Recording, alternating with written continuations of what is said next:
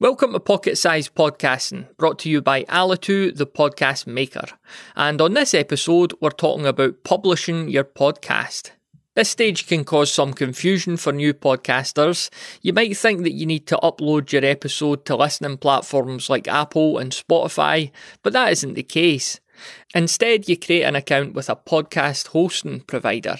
That's the place your podcast lives.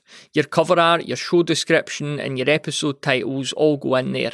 Then there are a couple of small steps needed to tell platforms like Spotify and Apple that your podcast exists. After that, your show will be listed there, as will each episode you publish within your podcast hosting account. So you only ever need to upload to one single place to have your episodes pushed out to hundreds of listening platforms. To use an analogy, if your podcast was a magazine, your hosting provider would be the printing press, whilst all of the listening apps and directories would be the shops that your magazine could be found in. For a deeper dive on how to publish a podcast, head on over to thepodcasthost.com/upload.